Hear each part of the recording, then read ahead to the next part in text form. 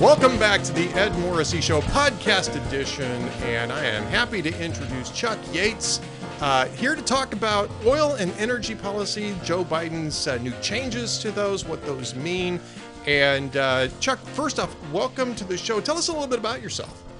Thanks for having me on. I ran a private equity oil and gas fund for about 20 years, got booted in April of 2020. I like to say it was my fault. Oil went to minus 37. And hey, it did make the Wall Street Journal, though, when I got fired. So I've got that going for me. And since that time, I've been gainfully unemployed, jokingly calling myself the Oprah of the oil and gas business. I do 2 podcasts a week, the aptly named Chuck Yates Needs a Job, and then the BDE Show, which is a weekly summary of all things going on in the energy business. So Chuck Yates needs a job. And so if you happen to be listening and you want Chuck Yates to work for you, Chuck, how do they reach out to you? You can find me on Twitter. My handle is Nimble Fatty. I'm on LinkedIn. Instagram's Nimble Fatty as well. I will warn folks, if you want me to work for you, I have figured out I'm the fundamentally laziest person on the planet. So take that disclaimer with it. Well, talk about honesty in advertising. Maybe a little too honest, Chuck. Maybe just a tiny bit too honest, but that's commendable. I told my parents the other day I was going to move back in with them before I get another job because working just sucks. Let's cut straight to the chase about it. You know, my father said, you know what the difference, this really true. He said, you know what the difference is between humans and animals? And I said, no. He says, animals don't let their kids back into the nest once they've kicked them out. and since I was at the moment living with my father, and shortly thereafter my sister started living with my father when I moved out, I figured the man knew what he was talking about. Still does. Yeah. So yeah, there you go. I'm the oldest of 4 boys, and when I tried to come home summer after freshman year at college, Dad said, no freaking way. Love you.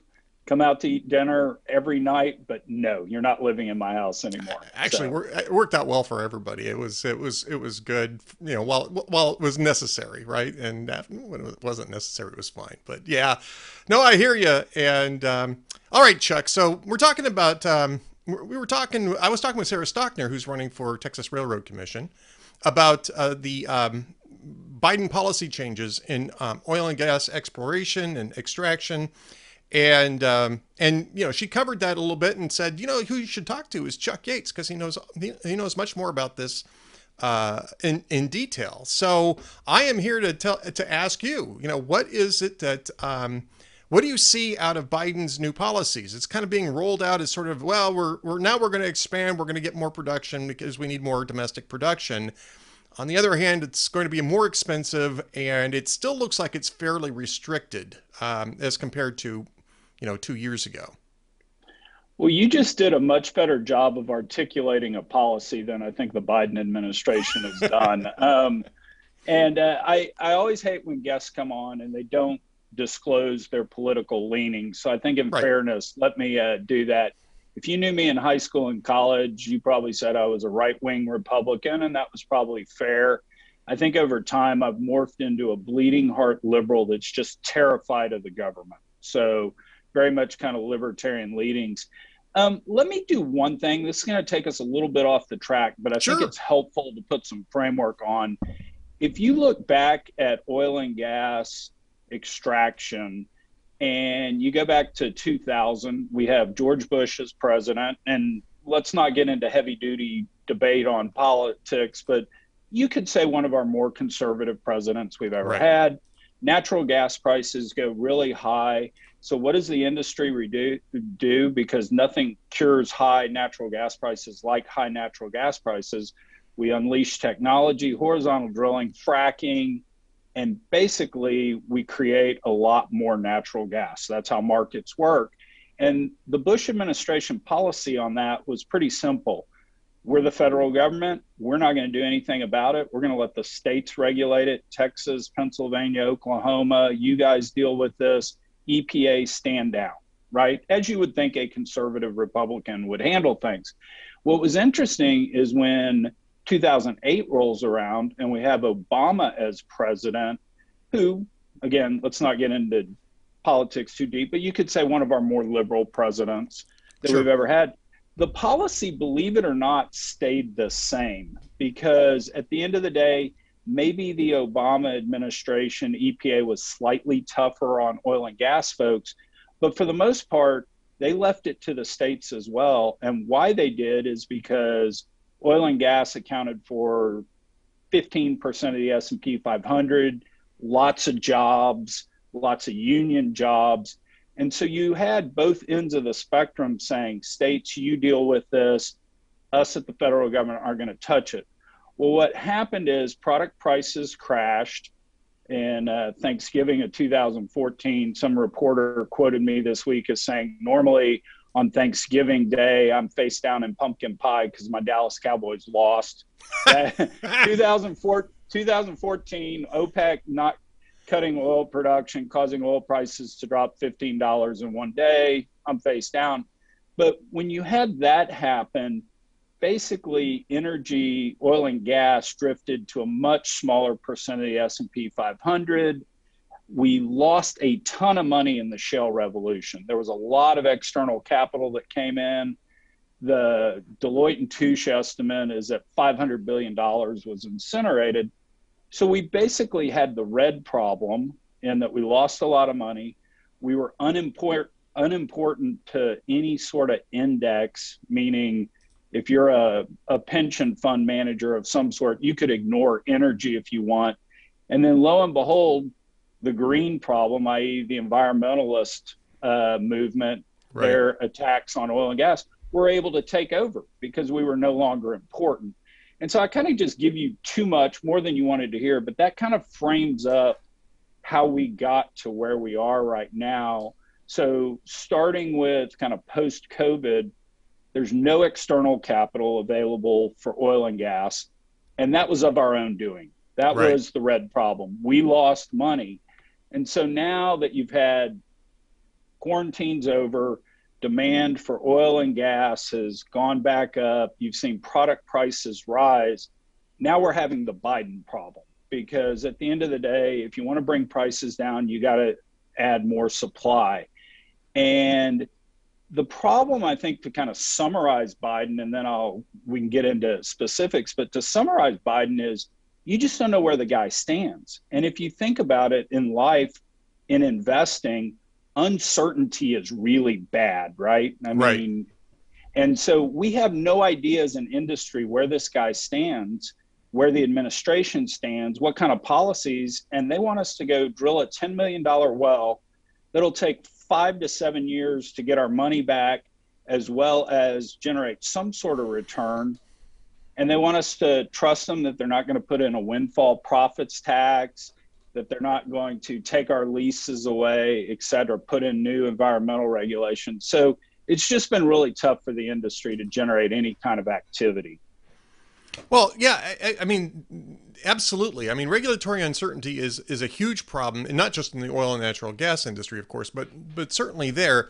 And you touched on something, and I brought it up when I was talking with Sarah about this too, which is that when you listen to the rhetoric that's coming from the Biden administration, and by the way, I would also say that you've characterized the past politics pretty fairly, I'd say.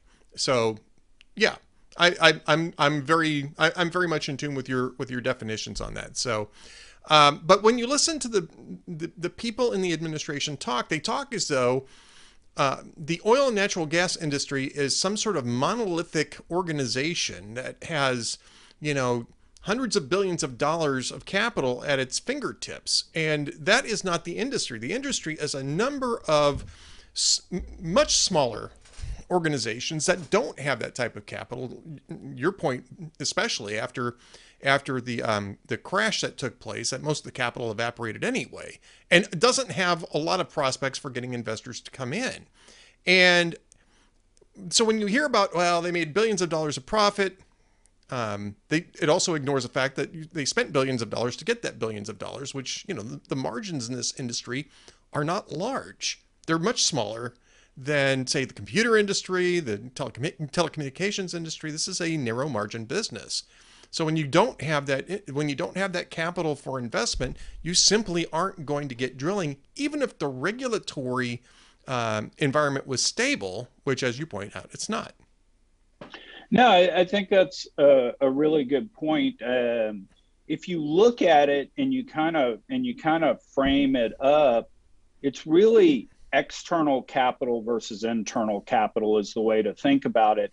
And I'm going to make a statement here that's an overgeneralization, but I think it bears saying is if unless you have external capital, the United States cannot increase oil production. Yep. That's just a fact. And I say this too because of the shocking lack of education about the energy business out there.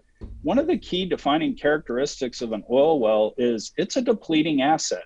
It produces less today than it produced yesterday. Tomorrow it's going to produce less than it produced today. And so if you want to grow production in the United States, you have to replace the production that you produce today as well as add to it. And the only way to add to it is to drill horizontally and to frack a well. And it's ridiculous. I saw a representative member of the House say the other day, you know, these companies could just turn on more gasoline and not have to do that drilling and fracking stuff to get it. And Right. we jokingly end one of my podcasts, the BDE show, with the finger of the week each week. And we were toying, do we give her the finger of the week or do we name her the geologist of all time? Because she has found gasoline without having to drill or frack. It's pretty amazing. You just have to turn on the tap. Yeah, I mean, exactly. It's what did Ross Perot say about Arkansas when he was running against Clinton? You know, Arkansas is just a little state. You grab it by the ears and you just fix it. I think that's what people think oil and gas companies do to create more production. You know, and it's already a business with inherent risk. And I remember sitting down with some folks from one of the industry's councils. I forget which one it was, and it was regarding offshore drilling. I remember it being about offshore drilling because the costs were a lot higher, right? It was something like $80 million to sink a well, and you'd have to drill 3 to get to one that actually produces. So by the time you get done with, with getting one producing well, you've already spent $250 million just up front.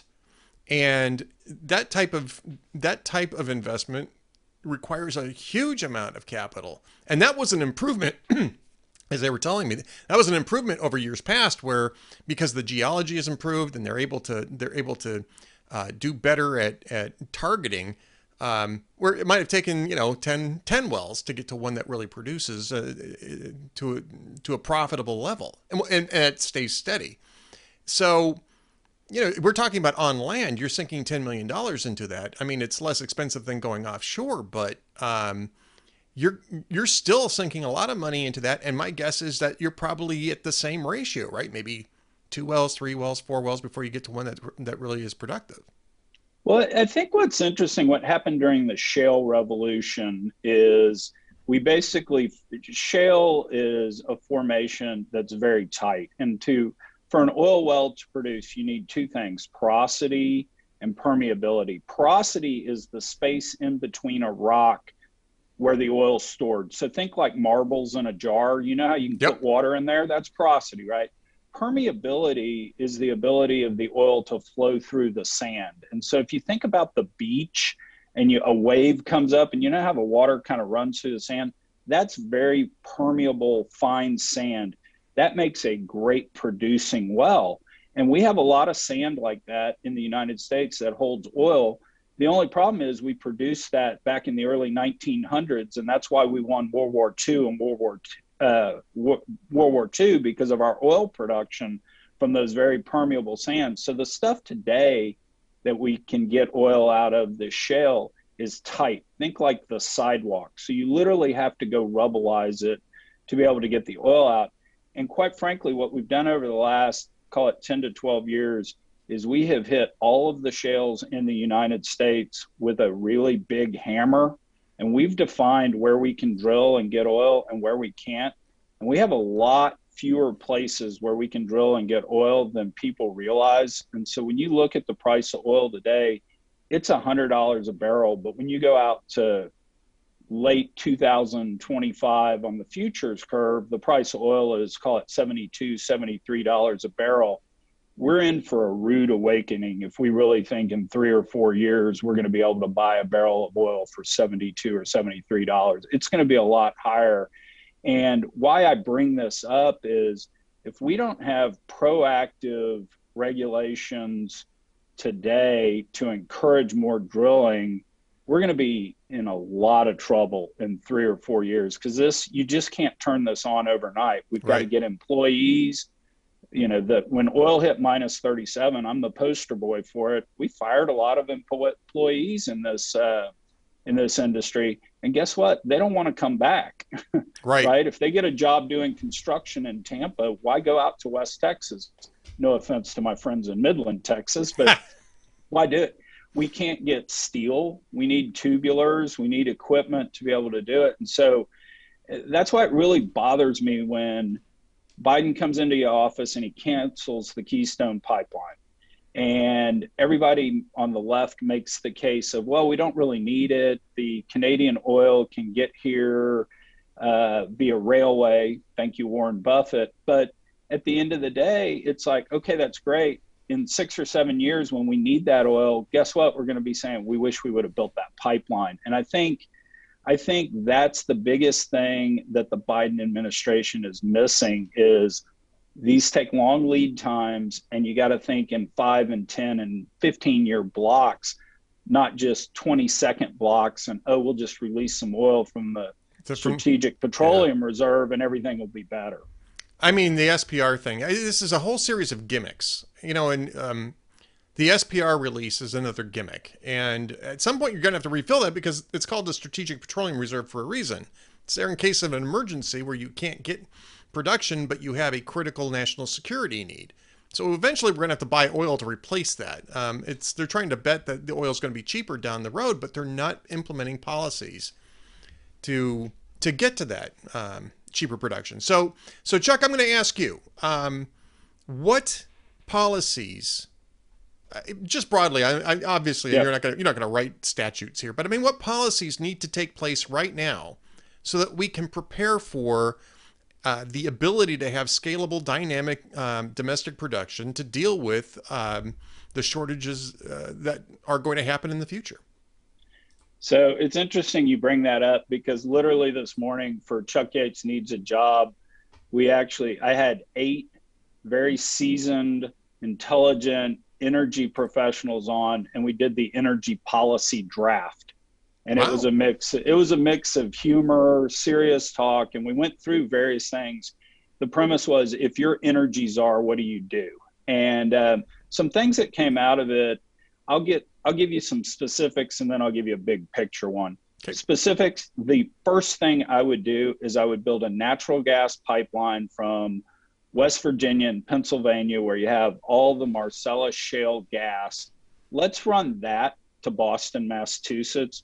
Did you know we are importing 50 BCF of liquid natural gas to service New England every year, kind of as we speak? No. And we have it all right. I mean, how far is that? I'm from Texas, so everything seems like a 7-iron and a pitching wedge away. But I mean, we could literally run natural gas from the Marcellus, which is kind of right there, as I said, Pennsylvania and West Virginia, up into Massachusetts. Senator Warren would no longer have to import LNG. Some of that LNG actually came from Russia, believe it or not. And what that would do is immediately we get most of that LNG, liquid natural gas. We get it from Trinidad. We could send that to Europe right now, 50 BCF a year. That would be great, because that would at least alleviate a little bit of the dependency on Russia. So that is number one. Number two, let's get rid of the Jones Act. The Jones Act, to oversimplify, basically says from domestic to domestic ports, you can only use a certain size ship. Let's let big ships go so that we can take oil and liquefied natural gas from Houston, Texas, over to California. and let's stop importing it from Russia. Right. So those are kind of two specifics. I'll get a little more broad. Let's recognize that natural gas is a cleaner source of fuel, certainly more so than coal. So let's build infrastructure around that to service our needs. We were joking the other day on the podcast. We said, it's too bad nuclear energy wasn't invented yesterday, because then we'd go, oh, we solved our problems right here. I was going to ask you if you guys discussed nuclear energy. It was literally the question that was running through my head when you brought this up. Yes, talk a little bit more about that. Yeah, so nuclear energy doesn't pollute. I mean, you have radioactivity that you can just pump into the middle of the ground and store, but it's great. It can be base load, meaning it can run consistently. It's not intermittent. If the sun doesn't shine, solar doesn't work. Right. So it can provide base load power, which I think is really important. It's environmentally friendly. And what's interesting, scalable. I think, and it's scalable too. It's very scalable. And I think Joe Rogan put it best. When we think of all the problems we have, Chernobyl, 3 Mile Island, all these nuclear catastrophes we had. Fukushima too, yeah. Exactly. When were all those plants built? In the 70s, right? Right. 60s and 70s. Yeah. And Joe Rogan's point is always, have you driven an American car from the 70s? They really sucked. So let's not hold it against nuclear that we just sucked at building things back in the 70s. That's not nuclear's fault. So those are kind of the big picture thing, or the more specific things I'd say to have a good energy policy. But seriously, the biggest one we can do, and this is really important. I know I've been kidding around on here, but people die when energy prices are high. People die when we have to buy energy from authoritarian dictators. They just do. It's really serious. Let's drop the hyperbole. We just need to drop it and have a serious intellectual discussion on what we want to do, because the environmentalist side is they need higher prices to drop demand down because they believe that demand is poisoning the planet. And that's, I don't know that the science is settled on it, but at least in my mind, that is, you believe that, that's great. Let's have that discussion. Let's quit throwing hyperbole back and forth at each other and have a thoughtful discussion. Because if we are going to move to a decarbonized world, we need to do it by spending the fewest dollars we can to get to that point, because we can very easily go out and spend trillions of dollars trying to get to that point, totally miss the mark, and still face the catastrophe the environmentalists think we're going to have, and all be broke. So if I had one thing I could do as energy czar, I'd say, okay, everybody, drop the bullshit. Let's sit down and talk honestly about it and see if we can't find compromise to get there, because this is really serious stuff.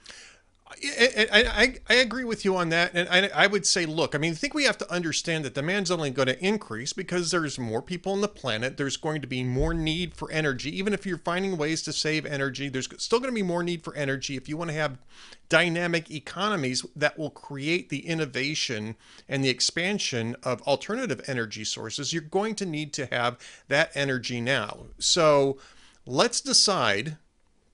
Let's expand nuclear energy because it's scalable and it's carbon free, and make it safe, but expand it greatly as a way to transition. But the way that you do that is, in the meantime, we still need to drill. We still need to use natural gas and oil and coal in order to power the economies that will allow for that transition to happen without having people die because we're being held hostage to authoritarian regimes for our energy needs.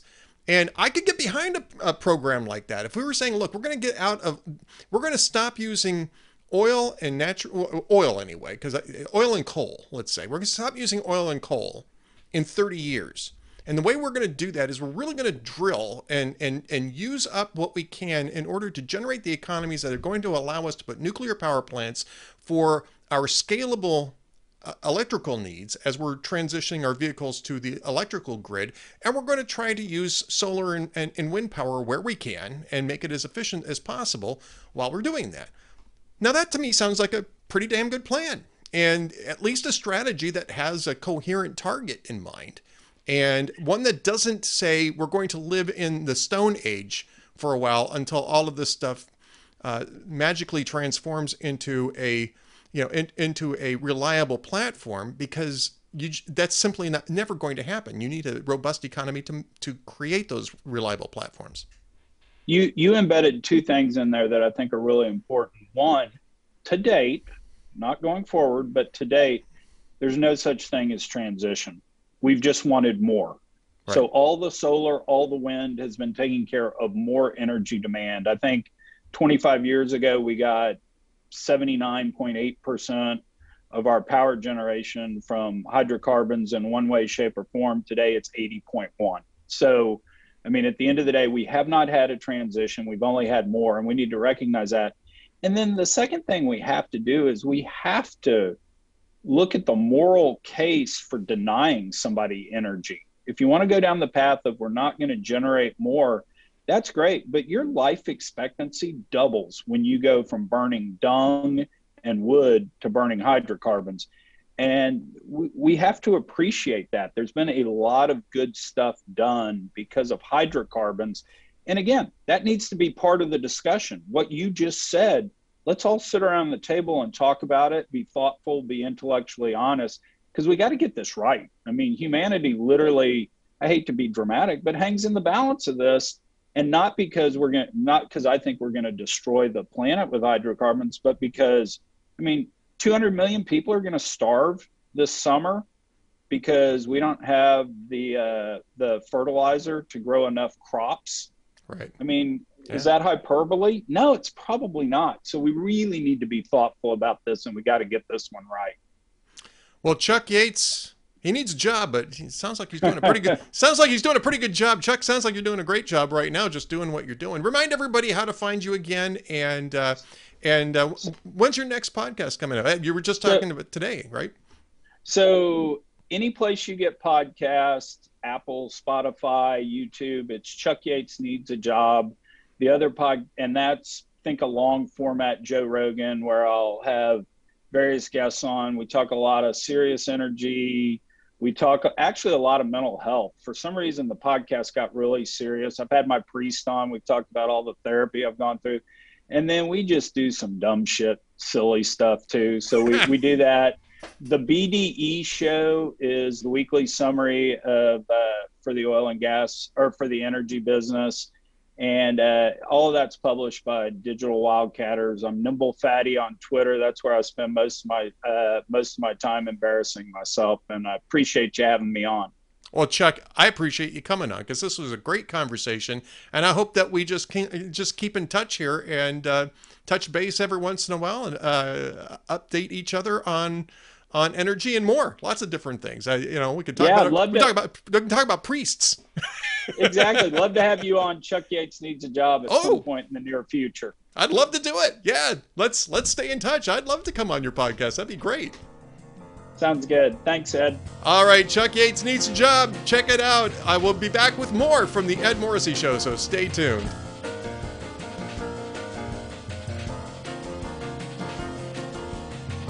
Welcome back to the Ed Morrissey Show podcast. Joining me now is really one of my great friends in the industry, a man who is perpetually out to get my job. Still hasn't succeeded at it yet, though. Dustin Siggins, actually. Dustin, I have you are still my nemesis, but I've been able to foil you for all these years, man. Every year, Facebook reminds me of things I posted back in my unwise earlier years, and some of them are when Twitter linked to my Facebook page. And I've showed these Facebook messages you and I exchanged on the time that after CPAC, you said one year your biggest accomplishment that year was not losing your job to me. It was like in 2014 or so. Well, and my wife just shakes her head and she goes, "What is wrong with you guys?" so much. Hey, do you want it alphabetically, chronologically, or in order of importance? I think we could be here all day. We've only got about 20 minutes to talk about what we want to talk about. So yeah, exactly. We will answer your wife's question another time, Dustin. But Dustin, of course, we die and go to heaven, and God, who knows better than us. Exactly. And by the way, happy Easter to you. I should. Happy Easter. Yes, congratulations on your first year. You said singing. And you're Yeah, this is the first year that I sung the Triduum, right? oh, okay. I haven't been in a choir in about 20 years, and I started singing again just before Christmas. And new parish, new town, and all this kind of fun Oh, stuff. sure, yeah. And I'm really enjoying it. So I got a chance to sing the Easter Triduum, and in which I raised the question: is it possible to do a mass where you're singing both Mozart and Salieri, and not sort of cross the streams, right? So apparently not. Apparently we're fine, but I don't know. My knowledge of singing is about as good as my success in taking your job, just as a frame of reference. There you go. Okay, I was that's sort of an Amadeus joke. Oh, okay. I don't know what Amadeus is, so you're still going way over my head here, man. Oh my gosh. How can you expect to take my job if you don't even know what Amadeus is, man? Come on. Google me. I'm a millennial. Just Google solves everything. All right. Well, we're not here to discuss movies, although Amadeus is really an excellent movie. We're here to talk about corporations kowtowing to China. We're here to talk about corporations taking aim at American politicians while covering for bad foreign actors. And of course, Dustin's here. He's from provenmediasolutions.net. That's the company he founded when he realized that he could no longer take my job. And he's doing great with it. So it was a good choice on Dustin's part. provenmediasolutions.net. And I mean, this came up because I was pointing out the massive hypocrisy in Warner Brothers' excision of some dialogue from it's a new movie. It's a new Harry Potter movie. It's The Secrets of Dumbledore, I think, is what the title of it is. And this is aimed at adults. This is part of the Fantastic Beasts, right, the expansion series. Right, and the expansion series. And apparently, one of the secrets of Dumbledore can't be told in China, which is that Dumbledore is gay. Now, right. The character was written that way. J.K. Rowling is, she claims that the character was organically written that way. Of course, in children's novels, it's not really a big issue, but in the more adult-oriented Fantastic Beasts series, she makes that more of a explicit in the character. And China didn't like that. So at the same time that Hollywood in general, although I'm not sure if Warner Brothers in particular was part of this, sure, was castigating Florida over its supposedly Don't Say Gay bill, the Parental Rights and Education bill. You have Warner Brothers explicitly making sure that they don't say gay in China, and somehow that's okay, Dustin.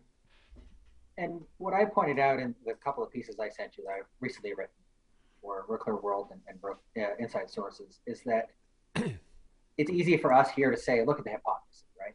Right. And yeah. Consumers do this every day. The company does this, company does that, doesn't do this, doesn't do that. My premise, again, from a media and branding perspective, is that China has spent 40 years with growing its influence so that you can't say no to it. Or the NBA loses a $1.5 billion contract and they don't air your games, and they will not air allow your movies to be shown to their 1.2 billion person consumer audience in China. So companies are trying to navigate this. And what's clear is that consumers don't really care. The same pro-lifers who say that we should protect the unborn are willing to ignore the 1/2 child policy in China and buy sneakers. Or the same liberals who are so offended if a Muslim gets yelled at on the street will not take a stance against China because they can buy iPhones for cheap, even though China's committing genocide against Muslim minorities and mocking the world by doing it by one of those Muslim minorities light the Olympic torch. So, but yeah, I mean, in one sense, China is probably too big to ignore, right? And it's probably too big to boycott. And in large part because we've allowed this thing to just sort of passively, the relationship with China has sort of passively expand over the last 30 years, I'd say. The most favored nation status, I think, was 2002. But even before that, trade had really been expanding in China. the most favored nation thing, which has now been, I mean, it's not called that any longer, but it's still the same type of idea. We just stripped that status from Russia, for instance, over its invasion of Ukraine. But it's a hell of a lot easier to do that with Russia because we don't have as many things sourced out of Russia. We do have some things sourced, which is going to complicate inflation issues and some supply chain issues, including food, which doesn't really come here, but goes elsewhere. And nickel mining, interestingly. Well, nickel mining, yeah, some of the stuff that is necessary for some of the green energy technology that is a priority for this administration does come out of Ukraine and Russia as well, both countries. Well, Russia actually has 10% of the world's high-level nickel and 20% of the top-level nickel, which, but while it gets a lot of press talking about the batteries, or the electric car batteries, it's actually mostly used in sheet metal, which is in everything we use. And so, but to your point, we don't source as much from China, but from Russia. But in China, most of battery production, most of processing of nickel and copper, the other minerals, is done in China. The stuff is made there, sneakers, iPhones, and everything else. And so they have made themselves indispensable. I read a piece written by an economist, I think a former Fed advisor, wrote a piece on how in the 70s, China's economic power was fairly minimal. It was relative to third world countries. And then they just started exploding. And we've, as you say, we've let them have all this power passively. And now they're the equivalent of a major corporation, essentially. They can ignore the critics. I mean, I want to be careful about using the word passively. There was an active policy of engagement, of economic engagement with China that is bipartisan. And the idea behind it, I mean, this is in the Bill Clinton administration, it's the George W. Bush administration, to some extent the Ronald Reagan administration and the George H.W. Bush administration, because they saw China as a counterweight against the Soviet Union. But even in the post-Soviet era, the idea was that that type of engagement would modernize China, right? Would push China towards more democratic, more open governance. And it simply hasn't worked out. I mean, arguably, it's entrenched the hardliners under Xi Jinping now. And so it wasn't passive. But I think what I mean by passive is that we've been neglectful about keeping an eye on how much of our supply chain comes from China, specifically China. And then to a lesser extent, to regimes that are probably not entirely savory or not entirely friendly. And we're paying for that now. I mean, this is part of the issue when you're talking about corporations. And by the way, Dustin's got some great stuff up at insidesources.com, which is Michael Graham's site, right? Michael Graham is the guy behind, a terrific guy. Michael Graham is a lot of fun. And also at realclearworld.com, where he's written about China and their political influence and corporate influence. But I mean, we haven't been paying attention to that until it really got to be too late. And really until COVID, I think, really crystallized just how much of the supply chain, American supply chain, comes out of China and what kind of position that puts us in. Well, and I agree with your clarification on passive. That's also the context in which I meant, because when Russia invades Ukraine and everybody takes them down economically and otherwise, right? Everyone's responding. China, how many people have been killed from COVID across the world? How many times have they lied to the WHO, accusing the US of starting COVID? How often have they just completely done the things that if other countries were doing this, other major countries were doing this, we would have crackdowns on them, we would have boycotts, we would have all of these things. It's economically and politically and culturally safe to pull your business from Russia. Companies are losing billions of dollars to pull from Russia, they're still doing it. Even though I would say that China is economically more powerful, militarily more of a threat in the long run. And yet they have made themselves indispensable, as we saw with the Olympics. The 1980 boycott saw something like 64 countries commit a boycott against Russia, the invasion of Afghanistan. So 40 years later, China didn't invade anybody, but they sure invaded the world with their COVID and then lied about it. And with their actions against Muslim minorities, I think there was like 8 countries that committed a very minor diplomatic boycott. And I will say this about that is that I think history shows that 1980 boycott was really a waste of time. I mean, I think it was Sure, really of course. it was a, and I think if it hadn't been that had already been done and shown to be completely ineffective, it might have gotten more traction this time around. The idea of it might have gotten more traction, but I think everybody looked at 1980 and said it didn't accomplish What anything. it didn't do anything any good. In fact, Yeah. Russia then boycotted a few years later. But my overall point, the pieces I wrote, and the reason I wanted to talk with you about this, Ed, is you have a lot greater knowledge of the history of this thing. I forgot about the most favored nation part, for example.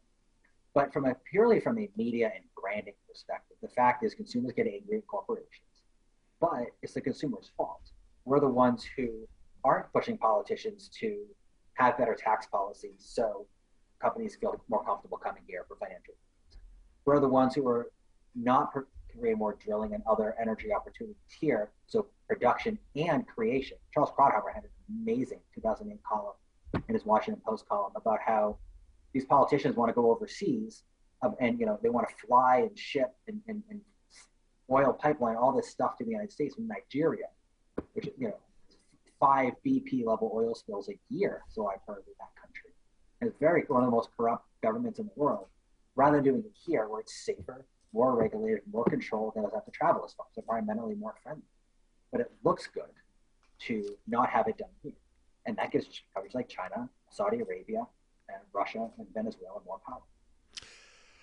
Well, yes, and I've kind of since we're decided we're going to do this. I've been kind of mulling over, what would have happened had South Africa had the Olympics in the early 1980s or the late 1970s, right? I mean, I remember this, and again, this reaches back pretty far. I was, around and politically aware during the end apartheid movement, where "Don't Play Sun City" was a big deal, where you had rock bands that were castigated and sort of not quite canceled. It wasn't quite the same thing, but shunned for doing for making appearances in South Africa during the apartheid era. It was really this sort of grassroots, sort of semi-grassroots movement that attacked South Africa for its apartheid status, and finally,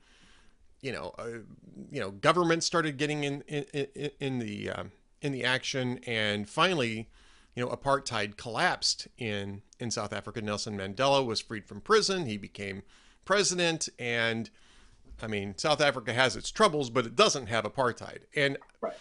one of the reasons why I think that it worked with South Africa, and nobody's actually even making the equation here with the genocide of the Uyghurs, is that South Africa really wasn't that significant in terms of other people's economies. Right. Yes. Yeah. So you're not, I mean, I'm not seeing movements like, we talk about, the BDS movement for Israel, right? Sure. Right. The divestment, this activist divestment movement over what they claim is apartheid, which is nonsense. But you're not seeing anything like that. You're not seeing the sort of grassroots progressive activism against China, which is really committing genocide on an ongoing basis, has been for years, and we all know about it. And they're not like, not only do we not all know about it, they're pointing it out. They're putting it in front of us with the Uyghur. How do you pronounce the Muslim minority? How do you pronounce Uyghur? Uyghur, thank you. Yeah. The Uyghur person who lit the Olympic torch. Everyone knows that they're lying. They're doing it. They're just putting their message out. And we, the world, allow them to have a major coup this year, PR coup, by having the Olympics. Yep. Yes, you can commit genocide, and you can crack on Hong Kong and threaten Taiwan, commit a worldwide pandemic, and we will not hold you accountable. China can do whatever it wants to, because it's not, economy isn't as big as the U.S., but I would argue that it's more economically powerful, because it's indispensable to all the things that make the rest of the world function. On little things and irrelevant things like pants and shoes, we can get them anywhere, and big things like car batteries, sheet metal, and phones. Yep. Yeah, and I think I think we're in agreement that what's really needed is that sort of type of consumer movement that doesn't just say we're going to boycott China made goods, which is very difficult to do. Right. But to call out the people who run supply chains that are based in China, Right. a bit like Apple. I mean, I don't Tesla. see anybody. Tesla. Tesla. Yeah, Right. Tesla. A lot of people are cheering on Elon Musk for his attempted buyout of Twitter, which I'm entertained by.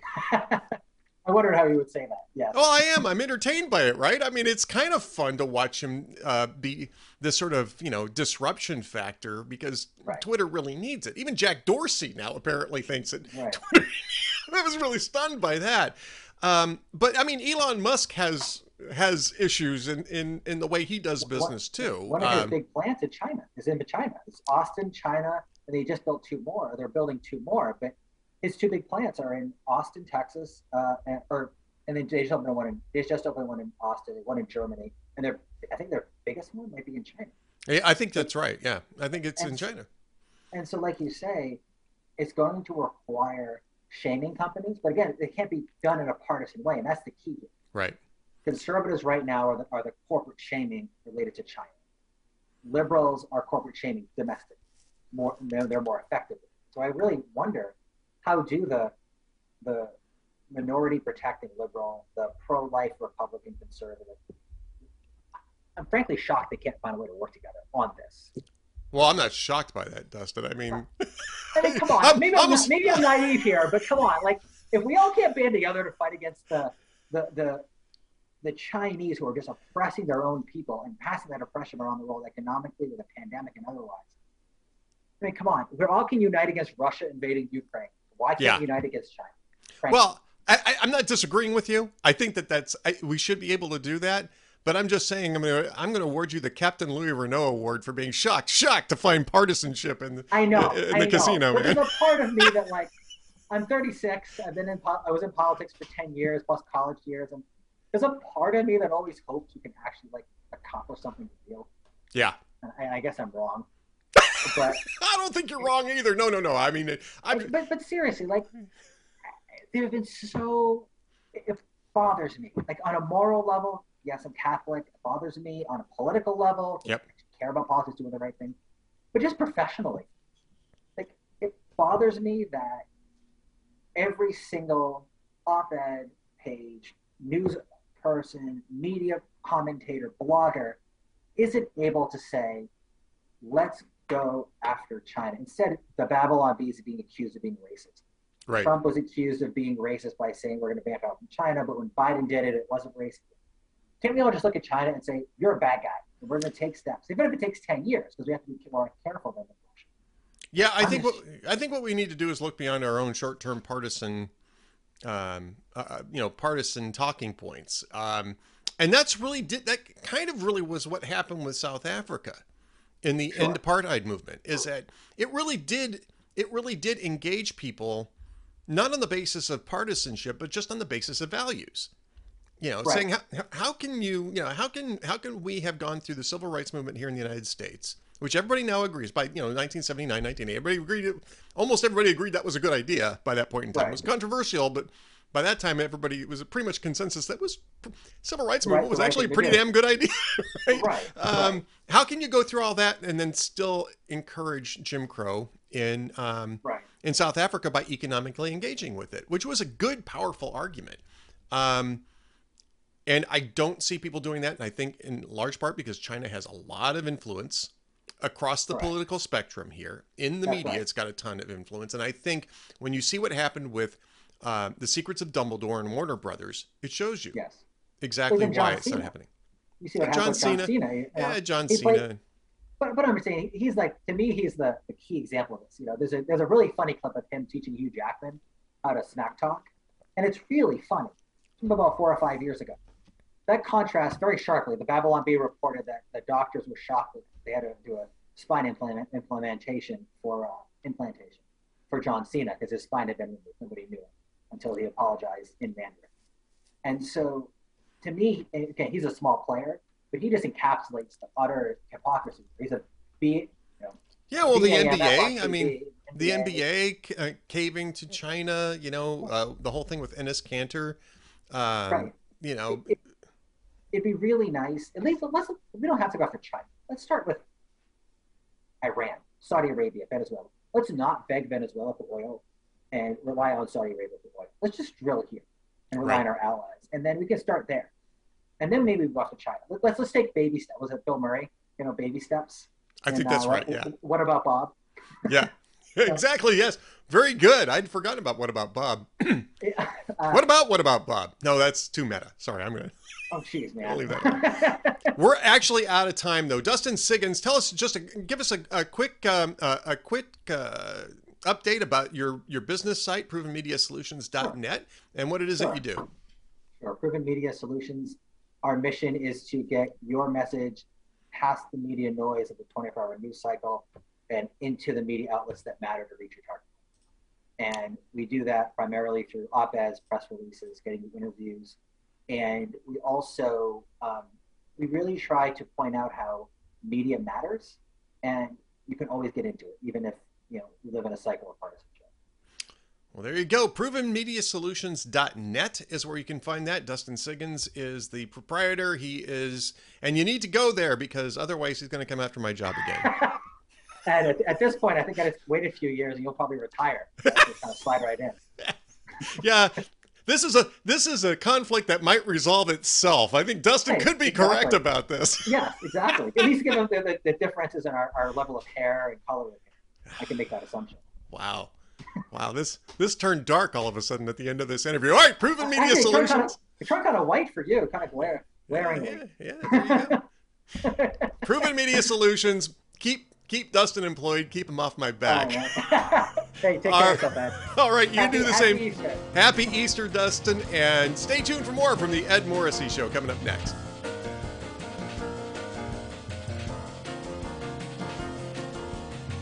Thanks for watching the Ed Morrissey Show podcast edition. If you like what you've seen, be sure to subscribe at the channels that you watched on: YouTube, Spotify, Apple Podcasts. We love subscribers. More importantly, it lets everybody know that we're out there. So again, thank you for watching. Be sure to subscribe.